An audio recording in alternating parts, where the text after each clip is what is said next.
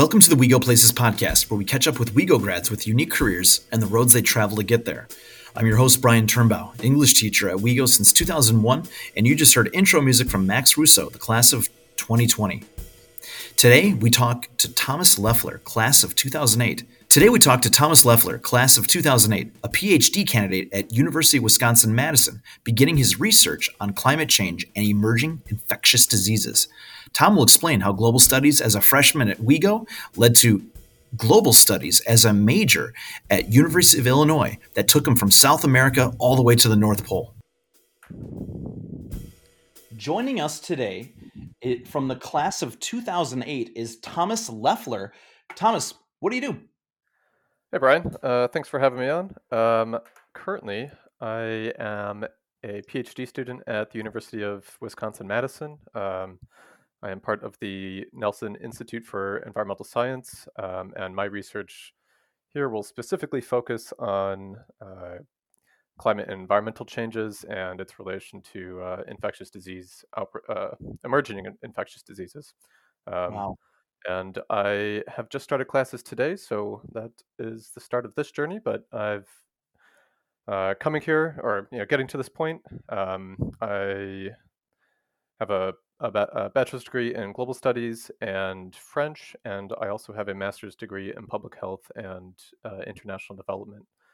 So those things kind of led me to this point, and let's starting off on a new chapter. Don't worry, I'm going to have a lot of follow-up questions to every part of that, because that sounds like you have a very wide-ranging interdisciplinary background before you got to where you're going, and especially the concentration of your PhD studies seems to be fairly important given where we are right now in the world with infectious diseases and the spread of Definitely. it, and obviously the impending changes of climate change with all that. So, all right. So, where did you go after WeGo? Yeah. So I graduated early from WeGo by using like summer courses and a correspondence course. Kind of just wanted to be out of high school and kind of done with that phase. So that was a step that made sense to me, and I didn't really have a great plan after that. I worked for my family has a family business. I worked for that for a little bit, and I just went to community college. I went to College of DuPage for a semester, and I kind of been part of the reason of trying to leave high school early and kind of thinking about what I wanted to do in my life at that point. Like, I really wanted to go live in different places, explore different places. So I moved. I went to COD for a semester, and then also went to a community college in Berkeley, California, just because I wanted to go live in Berkeley. I just worked a part-time job and went to community college out there and rented a room, and that was that was an adventure. But I didn't really know what I was. I was 17, 18, didn't really know what I was doing at the time, and lived that for a bit, and then eventually, over the next year or so, I transferred into to U of I to start undergraduate school. What was it like? I mean, that's not common for people to, in some ways. I don't know if this would be. There's a technical. What you did was technically a gap year, but you certainly didn't roll right into the 4-year college plan and all that. But you did something very uniquely risky, which is to pack up and just go to the other side of the country and live in a very unique college town like Berkeley. What was that like? Yeah, that's a great question. It really opened at the time, like it was what I don't know. I wanted to get something typical, something other than kind of typical suburban American lifestyle, and to me that was like from my worldview at the time, that was something that was interesting to me. So I chose to pursue that. Um, and I feel like a lot of life experiences, like it was a great experience, but it was also something that just taught me, like, there were things you find out what you don't know, or you find out things that you might not like, and those things inform you just as well as having a really good experience or something.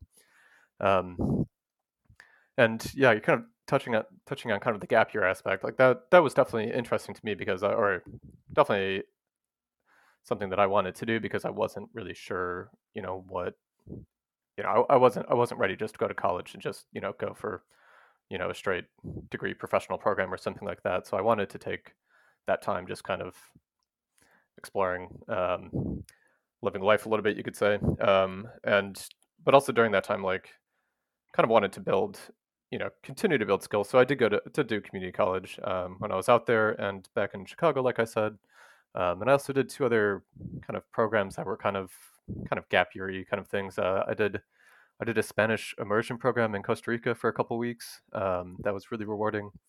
And I also did a program called Outward Bound, which is like a wilderness skills program. And I think both of those were really good, like foundational experiences. Just obviously Spanish in terms of just a concrete skill, but in terms of learning who you want to be, learning how to be yourself. Those things help you define that. If I heard you And at correctly, yeah, yeah, I'm sorry, early that you said that you also studied French. So would this mean that yeah. you are multilingual, that you are able to speak somewhat fluently in Spanish, French as well? If this was 2013, the answer would be yes, but the answer I love now it. is yeah. Um, That's cool. yeah. Yeah, I'm able to keep up a little bit. There's like a French house on campus here. Before COVID, like they would host like a weekly lunch or something, and the idea you just go and speak French. And then actually a lot of my friends in town are native Spanish speakers, so it's not like it's not like language practice, but I can tell the occasional quip or something. That's great. That's great. Yeah, So then you said you went to U of I and yeah, you got a degree in global studies. If I remember correctly, that was Mr. Sainer and I had you in global studies your freshman year. yeah. That's correct. Obviously they're different, but that there is I'm guessing an interdisciplinary spirit to that program. What was that like? Yeah, definitely.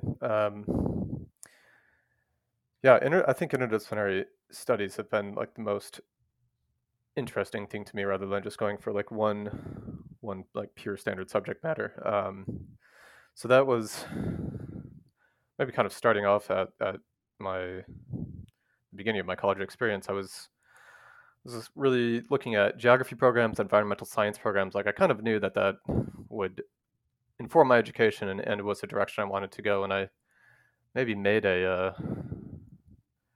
what you said, made a decision at the time that if I was to study environmental science, that it would just kind of be like a depressing thing for the rest of my career. Right. Maybe I've accepted that at this point. I don't know, but so I got, but kind of that experience, taking that Spanish immersion course that was in Costa Rica, and traveling a little bit with my family, like around that, for around that time, like kind of really informed me that I wanted to be involved in something that kind of gave you like an international or global perspective. And also within the context of that, like at U of I was really like that because it's an interdisciplinary program. Like I could really tailor the coursework, um, in the direction that I wanted to go. And they kind of you start off with kind of your basic courses, and through that you kind of figure out where you want to go. So I ended up studying a lot of international development through that program, or through my degree. Kind of starting in economic development and kind of moving more towards health and development and kind of migrant issues. That's just kind of where my coursework and my interests led me through that. And that program, the degree program, I mean, it requires you to study abroad. So I've did a couple summer program in France. It requires you to study abroad, and you also have to study a language. So your study abroad location and your language, they have to correspond. So I was studying French. I was able to study abroad in France for a summer, Sweden and the Arctic for a summer, Belgium for a summer, and and the reason I was studied French instead of Spanish, I did take some Spanish classes at first, was I actually went back to Costa Rica, took that same language program when I was in college, and I met a really cute girl from Canada there who spoke French, and I was like, hey, maybe I should learn French too instead of Spanish. And I came back from that, and I was like, well, I have time to change this to French, and and I did. So that Makes was sense to me. I mean, that was how that ended up. that's I, great. don't, I never saw her again. So Of course.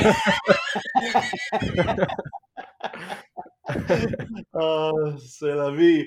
So yep. so okay, that's funny. Sorry but at least you got you were able I, to develop to roll that into yeah, something good. yeah. No, I'm really Um, happy. I'm really happy I took oh, French. for sure. Where did you stay in France when you Yeah. were So traveling abroad? yeah. So I was So I did like two study abroad programs for that.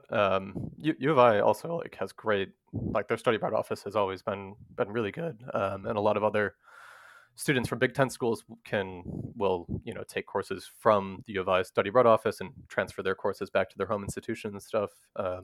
So just a little shout out there. So I studied for a summer in Arles in France, which is like south of France. And stayed with a host family there. There was maybe 20 other U of I students on that program, and you kind of just, you're in the region, learning language, learning culture, and whatnot. And so that was about 3 weeks, and then I did a full semester abroad program in Brussels in Belgium. And Uh, that would just kind of reinforce your French, or did you have to pick up any Walloon, or what was the yeah, we uh, learned a little Flemish, but um, primarily just to reinforce the French. The degree requirements were that you have to do a semester long study abroad at minimum. So the summer program was just kind of like a bonus. And yeah, so the that French studying French in Belgium was probably half language, and then the other half was kind of international relations in the context of the European Union. So I learned a lot about the European Union and whatnot. And a bit of Belgian history and culture. And then the second part of that was an internship, and that's where we wrote our undergraduate thesis. So I interned with a organization in Brussels called Médecins du Monde, which is similar to Médecins Sans Frontières, which is Doctors Without Borders. This is a similar organization, Doctors of the World, and there are a lot of my specific research there was looking at various countries in the EU and undocumented migrants and their access to healthcare within the EU, or within those specific countries. So I think I was looking at Greece, Spain, and Sweden, if I remember my three case studies. And yeah, kind of drawing upon coursework that we had during that, and then data and the structure of the internship kind of informed that thesis as well. And Can I ask a follow-up yeah, question about your thesis? What did you find? I would imagine you've had so much time to reflect and read and study with what you're looking at, especially if it was within the lens of the way in which economics would then therefore impact kind of global health.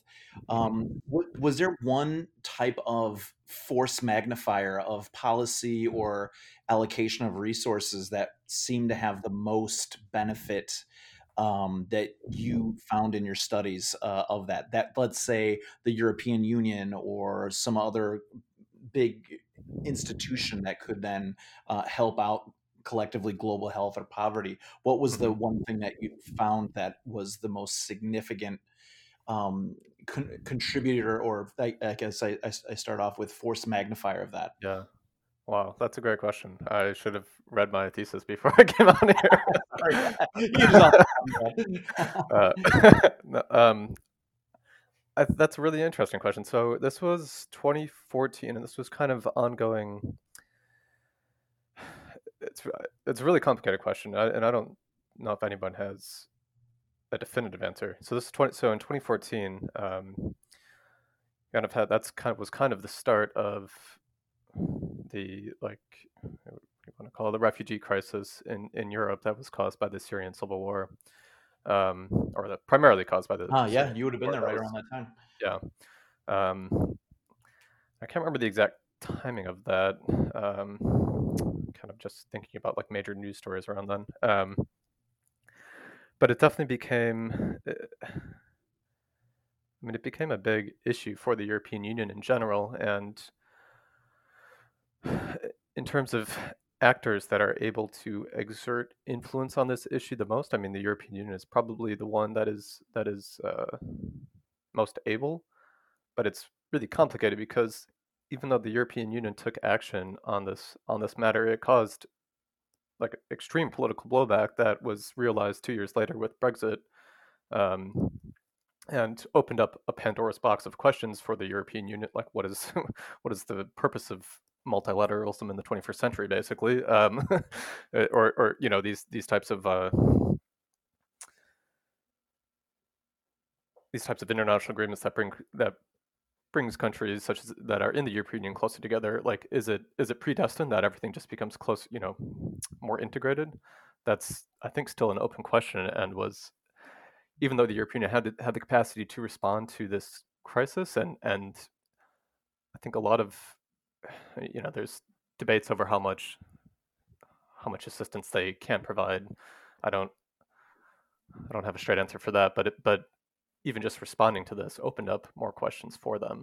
I think No, that's I no think doubt. that's I an mean, interesting it's facet of interesting it. that you said though that whatever the whatever policy of maybe being maybe more open, more welcoming created the type of maybe nationalistic blowback that it gave the pretext for Brexit. I mean Right, that's interesting. right, So and you also even mentioned within that the you were in the Arctic. yeah.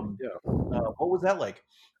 That was awesome. That was so I was able to take all of these things that they apply to global studies. So this course specifically was um, looking at environmental changes or climatic changes in the Arctic, and also just the kind of the built environment.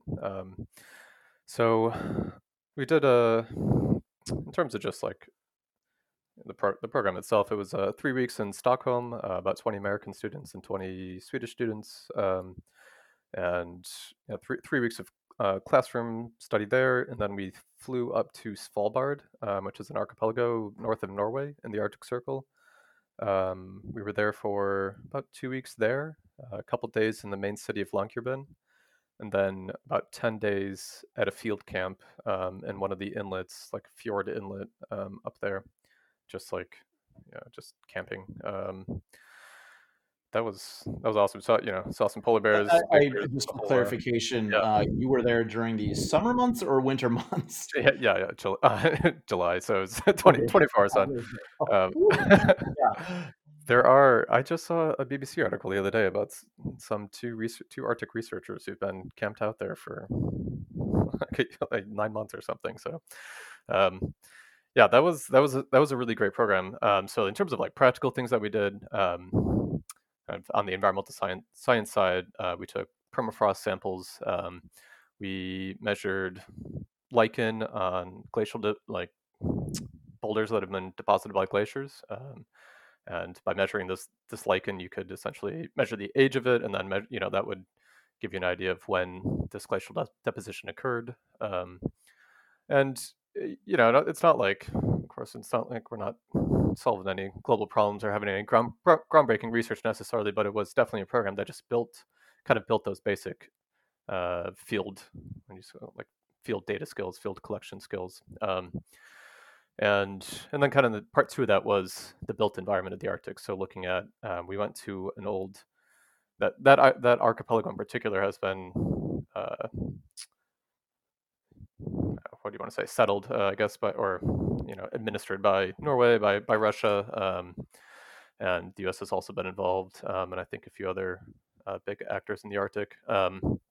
Mainly due to their coal deposits. So there was an old Soviet mining town there called Pyramiden that we were able to go and check out as part of this field course. We were like maybe a 2-hour walk from our camp to this this town that had been abandoned maybe in 1994 and just had been starting to be repopulated. So there were a couple people from mainland Russia there, and it just has really alighted like an interest in whatever the hell happened in the Soviet Union in me, just kind of historically.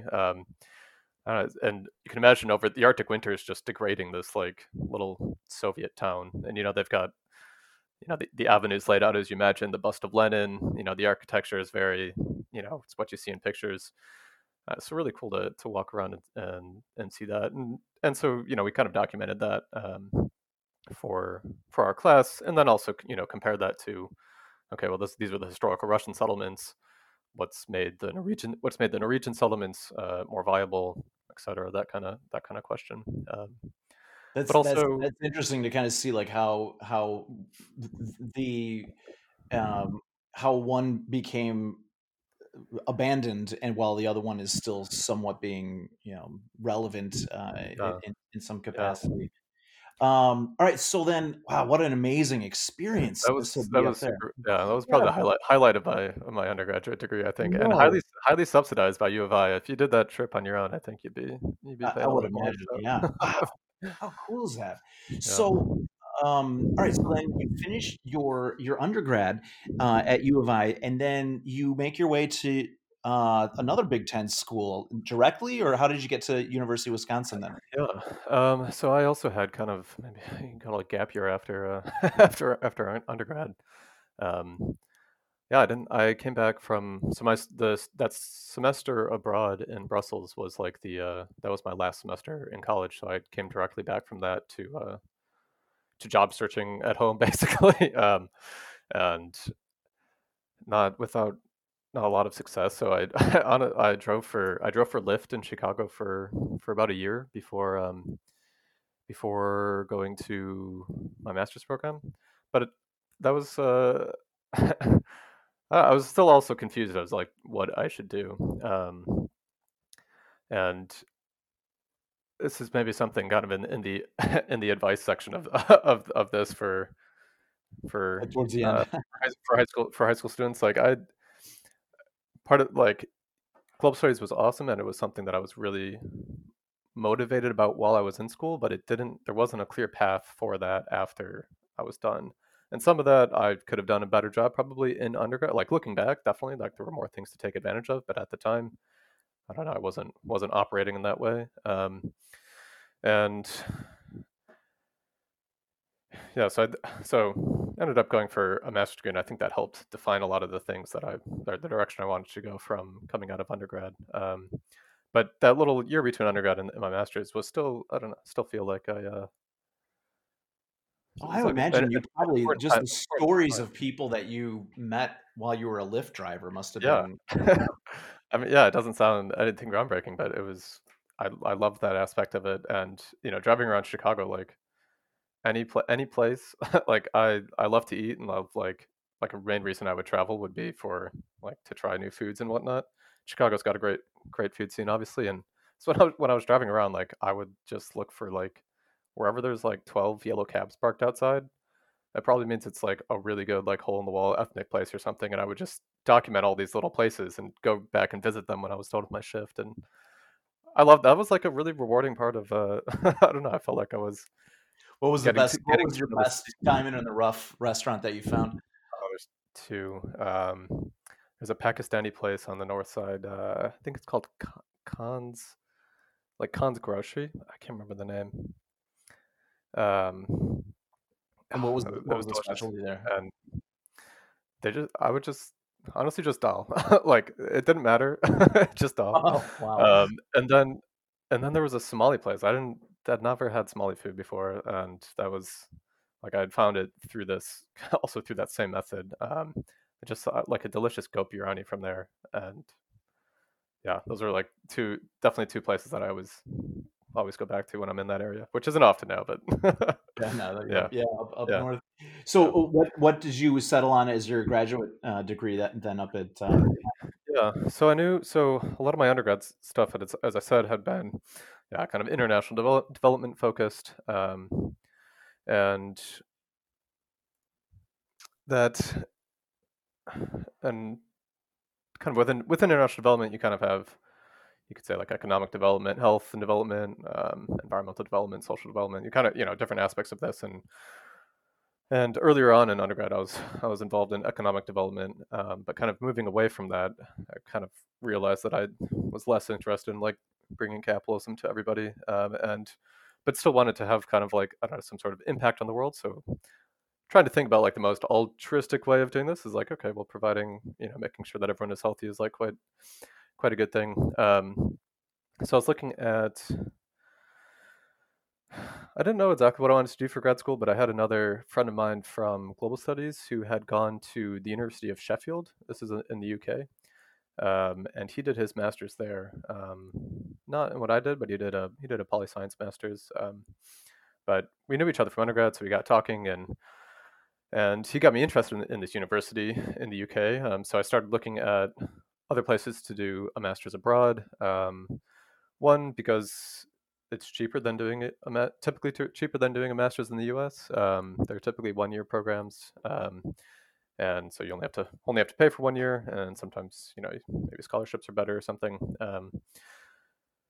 But so I settled on this degree at the University of Sheffield that was a master's in public health and international development. So that kind of another interdisciplinary thing where it kind of combined previous development coursework that I've done, and also like, okay, the practical foundations of a master's in public health, so that I can move forward into a professional job after this, instead of, not that I didn't enjoy the time driving for Lyft after undergrad, but I knew that I wanted to, continue to build like professionally and academically, right?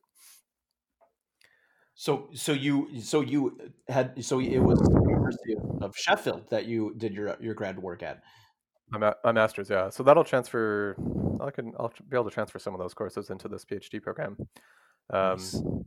But yeah, that was. So when you lived in, so where is Sheffield in relation to like in the UK? Yeah, it's right. It's in the north of the UK, so about 3 hour train ride from London, and then about an hour train ride from Manchester. Kind of in the like the center of the whole island. If you're looking at the British Isle. What was the focus of your thesis there? That was also written as part of an internship. Yeah, this is a great program. So I've recommended the University of Sheffield and a similar program to other people that I know as well. My thesis there was studying 2 HIV centers in rural Mozambique, and this was part of a NGO called Solidar Med, and they're an NGO in Switzerland.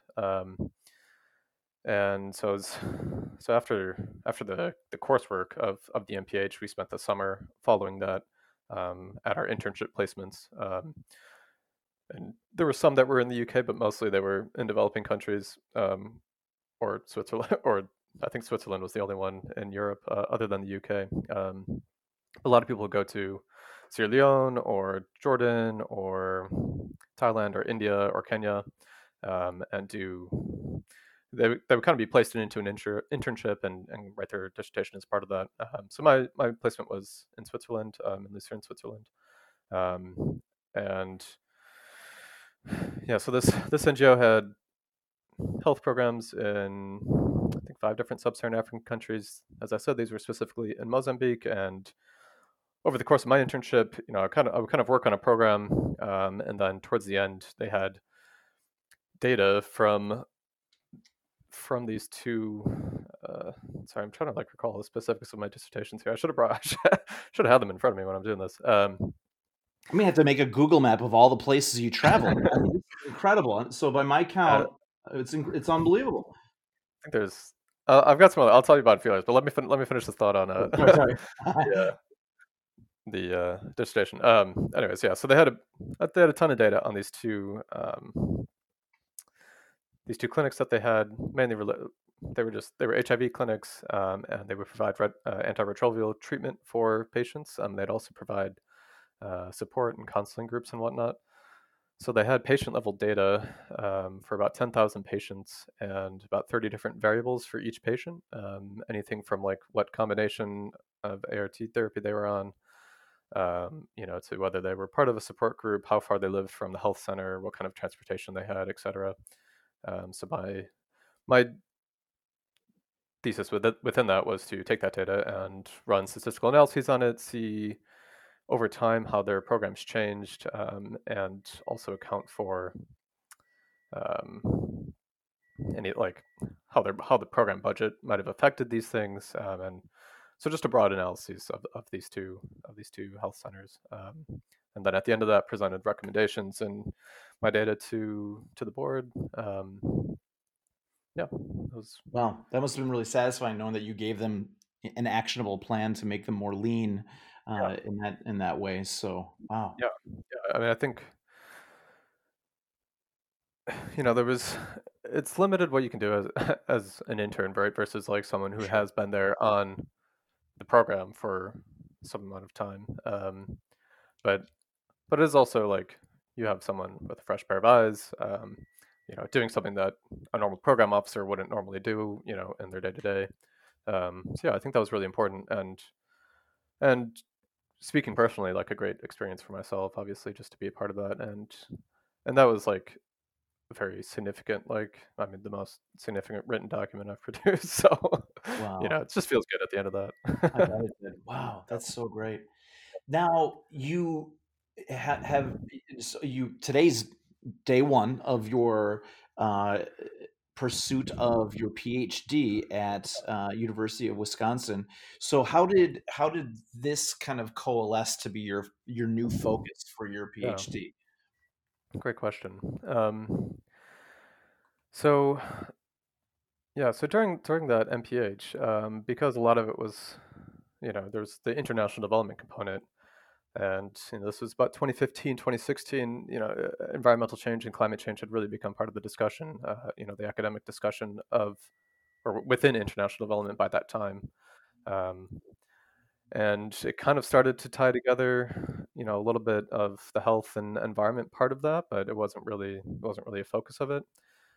So coming out of that, that was something I was really interested in, and likewise, leaving Europe again that time was living at home, like trying to figure out what the hell to do. And there was another PhD program actually in this one was in Barcelona that I had applied for and was a finalist in, but didn't get it. But this was all it was a very specific environment and health related PhD, and so that I think I just found it. I think my advisor from my master's program had emailed me that program. And that kind of set off the thinking of like, well, I didn't get into that, but like I know that that's a field that I'm really interested in. It's really motivating to me, because it kind of combines a lot of these things that I've previously been interested in, like health, international development, environmental science. You kind of put them all together when you're looking at environmental determinants of health.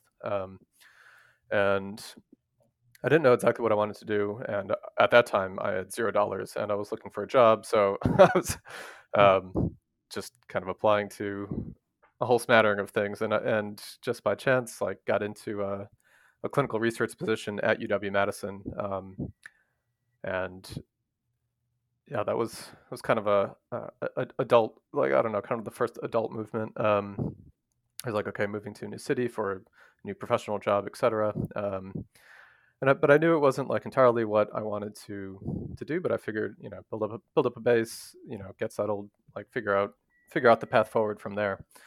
Um, so when I was at UW Madison, I can't remember how I come across this. I mean, just googling around, but I figured out that my current advisor, Dr. Patz, that he's one of the founders of this environment and health field, and he was at the UW Madison Global Health Institute, and I was like, well, all right, well, this this is a good place to start. Then I guess I should get to know this guy. And I emailed him a couple times back in 2018, 2017. Never got a response, and then right before COVID, I was at a seminar, like some environment seminar with my girlfriend at the time, and she was like, "Hey, Jonathan Patz is here." I was like, "Oh, okay, I guess I should go talk to him." And I went up and introduced myself, and I was like, "Hey, like, do you have PhD programs, blah blah blah," asking him about that. And he's like, "Did you email me?" And I'm like, "Yeah, a couple years ago." And he's like, "Well, I have 70,000 unread emails, so." Don't take it uh, personally. yeah, so he gave me his number, and like through that, we texted a bit, and I applied for his program with him as my advisor and whatnot. So that's how that just really serendipity. I think if COVID had happened like 2 months earlier, I never would have met him, and that would have. So to become a PhD, maybe walk us through the steps of like what the coursework looks like and how long it'll take and what is it that's a kind of a deliverable thing that you have to produce in order to become a full-fledged PhD. Right. Yeah, that's a great question. So it will take me probably about 4 years. This kind of depends on how much of my master's coursework will transfer, or how much will transfer over, and how much I want to use that. I mean, there's definitely some, like I don't want to just rely on that coursework to go forward. So typically a PhD will be about 3.5 to 5 years. If you're 3.5, if you're really good, or if you really know what you want to be researching and your data is really accessible, or you already have your data, it can also take longer than 5 years. I think they time you out at 10 years here, and you have to retake your courses that were over 10 years old. But I don't want to be here for 10 years. Makes sense. You might want to be fresh. So kind of the process that'll go through is the first 2.5, 3 years or so will be, you'll be taking grad level courses specific to this program. I'll be kind of the three categories that I'll be drawing from will be environmental science or ecology related courses, and then kind of epidemiological or public health courses, and then kind of measurements and analysis courses. So that, things like learning GIS, learning R programming, learning statistics for future research that I'm going to be doing, within the context that would both be applicable on the public health side and the environmental science side. And during that time as well, you'll also have some research credit hours, which are working specifically on your own, on your own program. The way I'm funded during this, in order to get tuition remission, I have a research assistantship appointment within my lab. I think I'm really fortunate because we don't have like a bench lab or anything, and my advisor doesn't request too much out of his research assistants, from what I can gather. I will find out more about this going on, but or going forward.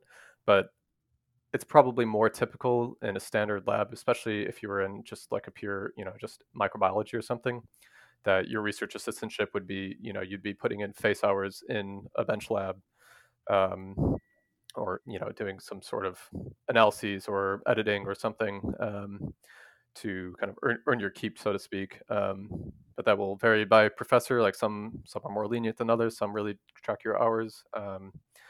There are other types of funding as well. You can be a TA. You can apply for outside fellowships and scholarships, which I will also do going forward. So yeah, kind of a variety of funding that you can get to go forward in that. So after your first 2 years of classes or so, the hope is that you've found maybe a fellowship or something that's going to fund the next couple of years of your research. And so after you've taken the courses that you need to take, then you'll spend time collecting your data, and that can take on so many. That can be. It's really complicated. It's really hard to answer in one sentence kind of how that is, but that could be. I mean, you could literally be traveling internationally to go collect field data, like trapping animals and like collecting biological samples from them, or it could just be like collecting data that's already been processed and whatnot that's available online. But typically you'll be pretty, or not typically, you'll always be pretty involved in that step, and then you'll kind of go from there to the dissertation writing phase, and there's some other steps along the way, prelims and qualifiers that you need to pass to kind of get to each step along the way. But the idea behind it being that your advisor and your PhD committee is there to support you before you get to each step, so that you're not failing each step, right? You're kind of building up over years. Get different like gateways, that you can get there. So typically, what is how long is a dissertation? Like is how many pages does that? does that look like? I mean, obviously the writing of it, it has to be a substantial time commitment, but just out of Yeah. a ballpark, what would be a dissertation length be like for something that you're getting into? For this school in particular, for the Nelson Institute in particular, they do give you the option that it can be three. If you have three first author publications in significant journals, then you can use those for a dissertation. Um, that's really individual dependent, though. I would say more typically, a fully written dissertation project, I don't know, 100 to 120, 150 pages. For my master's, mine was like 48, 47 pages or so. But it's hard to give like a page count because, a lot of, if you have a lot of stats or something, you're going to be showing a lot of crosstabs or charts or whatnot. That's, that'll take up page count and is less, it doesn't require you typing every single word on the page or something. It sounds Um, like a weird question, but like, yeah. is there a particular epidemiological um, or disease that you're kind of leaning towards, that you're interested in seeing how that has its kind of global spread, and like what do you imagine your initial research will kind of lead you to, Yeah. to go towards? Yeah. That's a great question, and it's something I'm actively trying to define. I mean, a big inspiration for me to pursue this has obviously been COVID, and just trying to kind of having two minds. Previous to COVID, like it was something that I was thinking about as well, and within that context, I was thinking about studying Lyme disease specifically. Oh yeah. Lyme is becoming much more prevalent in the upper Midwest. Due to forest fragmentation, changing, you say like changing seasons, and ecological changes within fragmented forests are leading to much higher incidences of Lyme disease in human populations. And I have a close friend who has chronic Lyme, and I've seen the impact it has on his life. So that kind of a personal motivation there. But COVID happened in the meantime of me kind of applying and thinking about all this, and it kind of synthesized everything that I was, kind of had rolling around in the back of my mind for a few years. So I don't, I don't have a disease of focus specifically. I mean, it may very well be COVID related. There's also, some of these decisions are also driven by funding, and I presumably there's going to be a lot of funding on Of coronaviruses, on, yeah. yeah, on coronaviruses and ecological determinants of emerging diseases related to coronaviruses. So that also kind of played a role. Is that I would like to be funded well for this program. So obviously, in addition to being obviously the most pressing problem that we currently are facing. But I haven't thought yet, kind of with this environment and epidemiology connection, or ecology and epidemiology connection, is, there's different processes, different environmental changes and processes are playing out in different parts of the world, right? So in the Amazon, you have parts of the Amazon are being cleared for cattle grazing.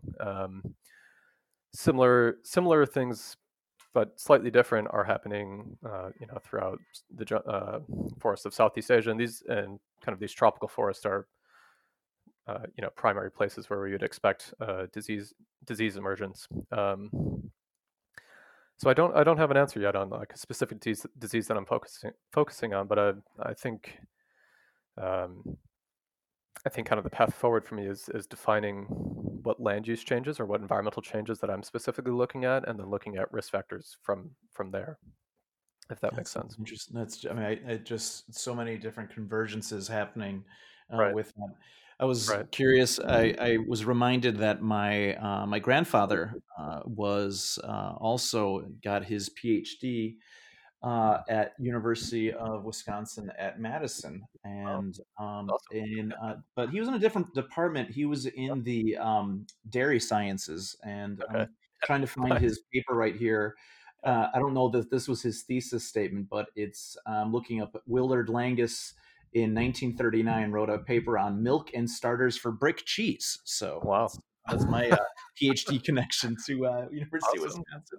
Well, So, I'm sure the people of Wisconsin have gotten gotten their worth out of that paper. oh, They you love better their believe it. Yeah, my grandfather went off to work for um, Kraft, and he was one of the lead developers for grated Parmesan in the wow. cans that we all love. So yeah, that was Awesome.